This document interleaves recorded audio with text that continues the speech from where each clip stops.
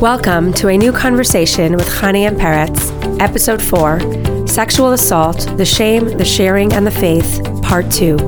The feedback from Part 1 with our guest Ariella Morrow has been tremendous, and I anticipate you will find the continuation of our conversation thoughtful and impactful. Ariella also sponsored this podcast, and to quote her, "This is in honor of my siblings, 2 women and 1 young man who are truly people of strength and valor, my pillars, and in special gratitude to Chabad at Brandeis, a place whose inspiration and indelible impression on my life has transcended time and distance. For further sponsorship opportunities, please email peretz@anewconvo.com. It's a very rich and also nuanced perspective that you have. You know, you mentioned earlier and so proudly saying this doesn't identify me, this doesn't define me. And you mentioned that as well about the men who've done it, where perhaps they also shouldn't be defined by that mistake, especially the men who are going to acknowledge it and be willing to grow from it.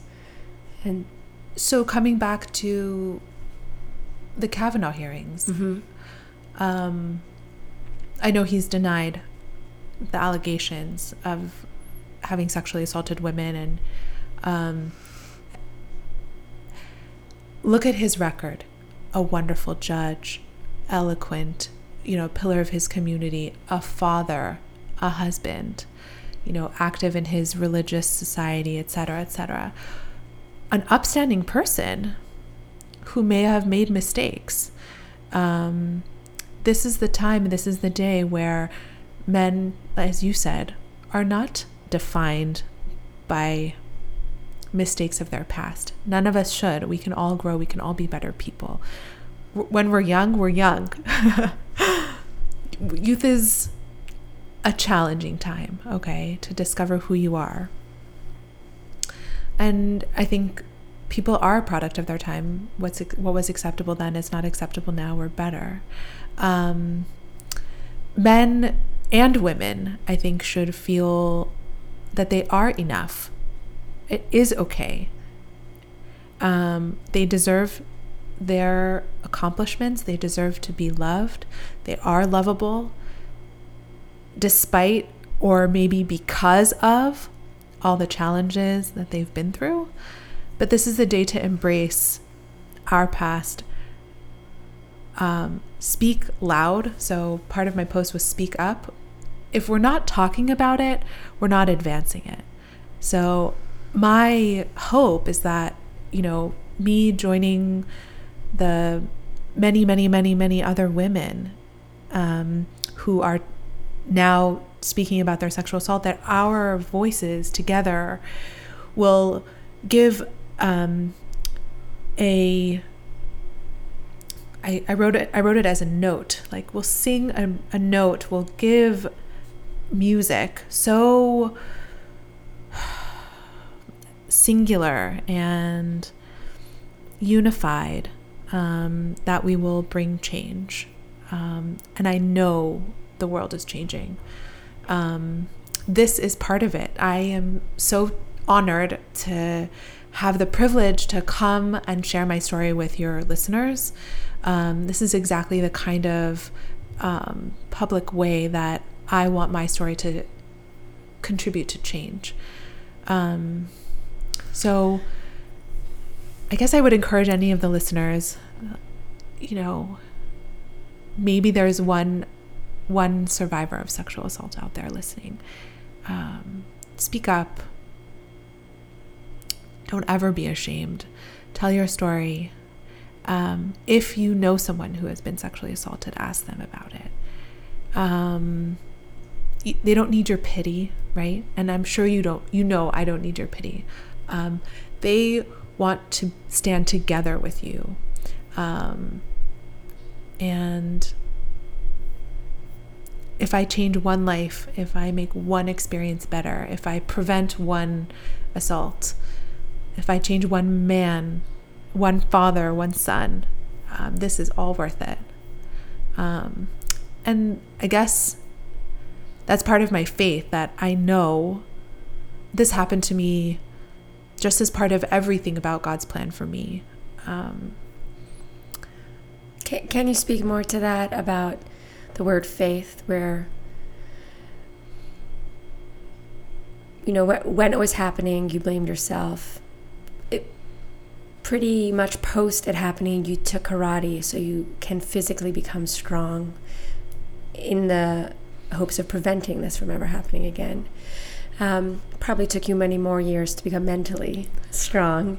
And then you mentioned faith, which is another dimension, perhaps a competing element of letting go and realizing no matter how much karate you take, or no matter how much sharing you do or therapy you go through, there's faith is an important element to you. So if you can speak to why is it so, and is it because you're a Jewish woman? I'm going to answer that partially. Okay. So I grew up in an Orthodox home, and as a teen, I had two sides of my life. I had the part of me that was a Orthodox Jewess, and then I had the part of me that had a very healthy sexual appetite, and never the twain met when I was young. Okay. And so you were either a good girl or you were not a good girl in the house that I grew up in. And going out and having fun with boys, and putting yourself in a situation where somebody could take advantage of you was not being a good girl. And so I think in the short period of time after I was assaulted, there was definitely a sense of that's not what God wants from his girls, that this was bad. An Orthodox girl doesn't have sex, isn't sexual before she's married, isn't. And that meant suppression of part of my identity. And so there was a part of me that I couldn't be authentic about. And it took me many years to reconcile that I am a good person. And I don't want to say good girl, that I am whole. I am a whole person, including my sexuality, even outside of marriage. And it took me a very long time to be okay with that. That doesn't mean I'm a bad person. Or a bad Jew also. Well said. Or a bad Jew. And that God still loves me. And I can still have faith. And that it's okay to cultivate a closeness with God. And it took me a long time to reconcile that with things that in my mind were bad, that I was punished for. And that, yes, I think that's where the acceptance had to come in, and that's where the maturity comes in. I think as a 17-year-old, it's really hard to understand that subtlety of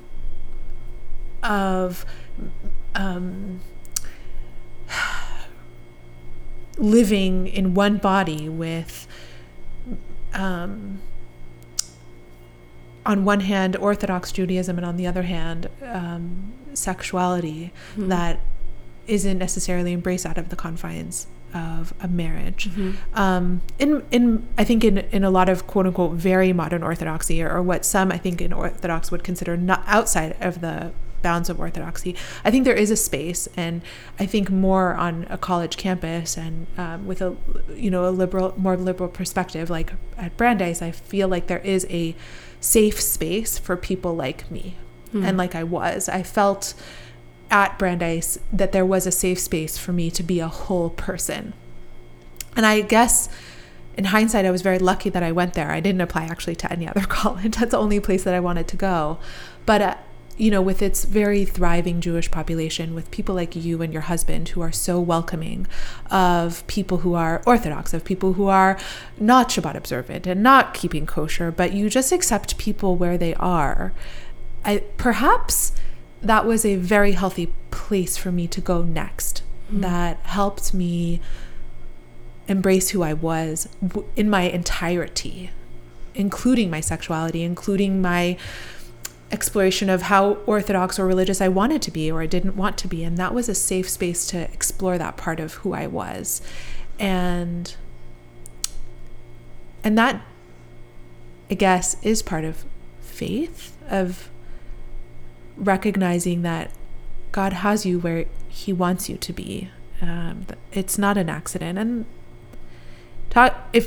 isn't that weird to say that God allowed me to be sexually assaulted as part of a plan? For how long have you been saying that statement to yourself? I think I just said it for the first time. I don't know. Wow. That's a big statement, or for you it's not. Is it reassuring in this unusual way? Is it soothing? I think in my mind, my whole life is with God next to me. I am where I am because of a plan. And that isn't only with what we perceive as good. It is good. That's my philosophy. I think that's perhaps not everybody identifies with that. It's a hard thing to say when bad things happen in your life or scary challenges. And certainly for another podcast, this isn't perhaps the most challenging or scary thing that has happened to me in my life. So I really do believe that.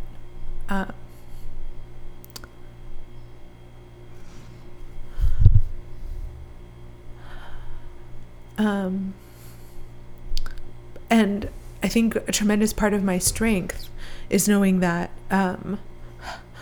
God doesn't give a challenge that you can't overcome. You have all the tools that you need to rise up, and not just to survive, but to thrive. And when I think about what positive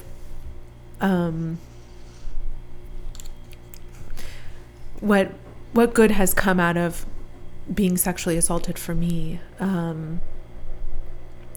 it's really part of my armamentarium of things that I draw on when the going gets tough, when shit happens, and I need to really muster up strength to overcome something very difficult. I lost both my parents about 1.5 years ago, and that was a big challenge. When I am worried financially, where I don't know how I'm gonna provide for my family. When I lost my job, all these things that are pretty difficult. I draw on all the things, including being sexually assaulted, to feel valiant and to remember that I'm fearless and to remember that God is with me and that nothing is by accident. It all brings me to where I am today, to be strong, to be that wife, mother, doctor. Thank God people call me when they need help, and I thank God for giving me the strength. And part of that is thank you, God, for putting me through my measures and making me strong. So I guess I can't say thank you, God, for my sexual assault, but thank you for giving me the strength to get through it and making me the woman I am today. And I'm pretty proud of that. You should be. You most certainly should be. Yes.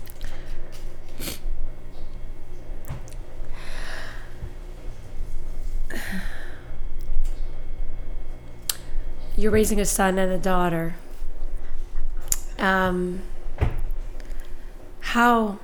How does these experiences play into your parenting?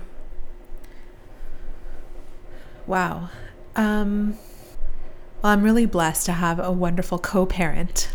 My husband, who has a extraordinary regard for women. He grew up in a family of extremely strong women. And in that regard, I think we transmit respect of all people to our children. I know my son in particular sees an example of strong women around him who are successful, and inherent in my husband's treatment and relationship with all of us, my son has a wonderful example. And I look forward to discussing issues like this very frankly with my son when he's ready. I mean, obviously 6-7 years old isn't the right time. But you know, it's never too early to show an example of respect of another person, for love of another person, for sensitivity, for struggle. And so all of those messages that you give your children are setting the stage for when you actually do talk to them more frankly about something like sexual assault, that it's out there, that those are not the boys that I want my son hanging out with, the ones that have perspective about that, of women as objectification, etc., etc. But you can't just come to your child when they're an adolescent and all of a sudden the first time start talking to them. You set the groundwork now. And similarly for my daughter, you plant seeds of being a strong woman, a person, a thinker, independence, self-reliance, all these messages. You start, Khani, thank God, a mother of many children, you start those messages right when they come out of the womb. Yes. When you were 17 in Israel, you were independent, you were reliant, you certainly had confidence, at least in certain ways.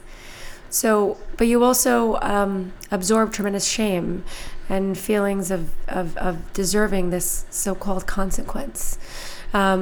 Is there a way to address feeling of shame and not good enough?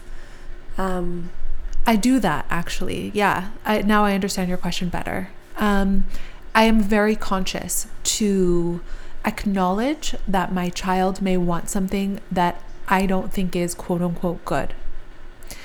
My son on Friday night wanted to play with his iPhone, or our family like iPhone, to watch videos. Okay. And he knows it's Shabbat, and he knows he's not supposed to be playing with that after hours. Okay. Yes, we can all relate. And I come home at 10:20 at night, and he's like scurrying to like shamefully, and you see that they're like ashamed to try to go plug it in.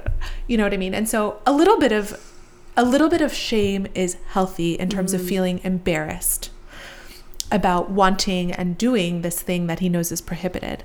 So I said, Henry, that's not allowed. I know you want it, and that's okay. I know it's really fun, and I acknowledge that he has inside of him this desire. And then I said, that's okay. I know you really wanted it. It's hard to resist. Okay, I'm going to help you. I'm going to put the phone away, and we're always going to put it away so that you, even though I know you want it, you're not going to get it. And I still love you, and that's okay. I don't want you to hide it from me. Let's talk about it. You know what I mean? And so I think I temper the catching or the understanding that my son has done something, for lack of a better word, wanton. But I think I temper it with being like, it's okay, and I love you anyway. You're still all right. It's normal. I guess that's my perspective, is like normalizing it. Like, you're not a bad person just because you want things that quote unquote maybe are bad for you, or even do things that perhaps are not supposed to be done in whatever culture or religion the person is in. What about you? Am I allowed to ask you questions in the podcast? Sure. Absolutely. I don't know if I'm allowed to do that. Yeah, of course you can. Oh. Do you think about shame or not shaming your kids and how that can affect them? And do you parent in a way that maybe tries to mitigate that, or no? I don't know what a good question is to ask. I think you asked it well. Yes, I probably I don't have a significant experience like you that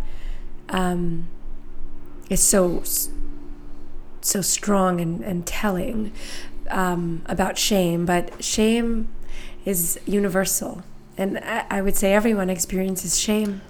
And growing up in a Hasidic community in Brooklyn, there are small moments of feeling like we weren't supposed to do that, or when I did something that I knew I wasn't supposed to do, not telling anyone, and wondering how it would affect perhaps my future shidduch, the match that I was going to be set up with.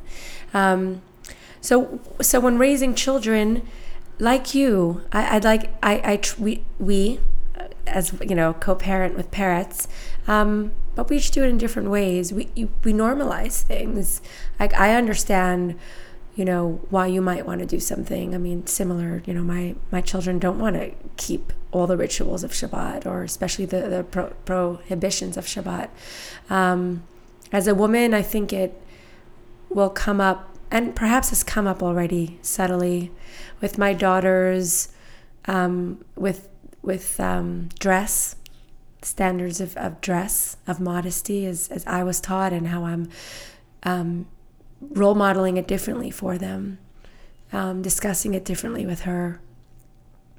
There's no inherent shame, for example, in our bodies, but like you so importantly said, we first role model it, and then in the right times and opportunities, we talk about it. It could be a sentence, just like, I get it, and move on and serve dinner. And then there are times where a long conversation needs to happen.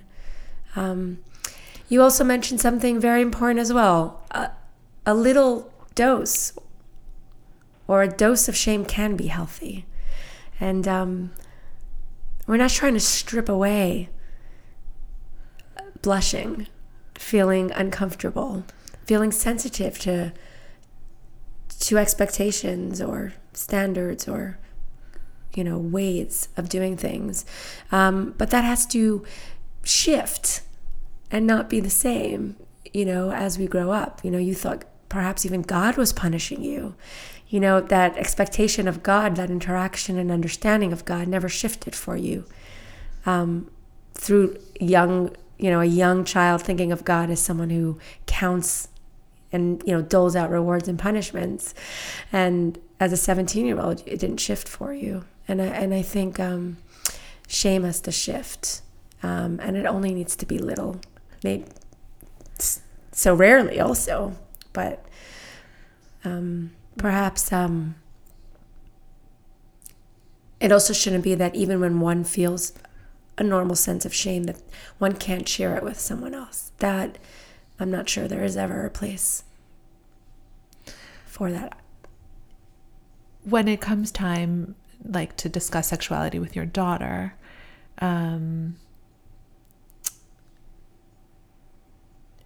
how is it different than when you grew up, and how it's going to be today or in a few years?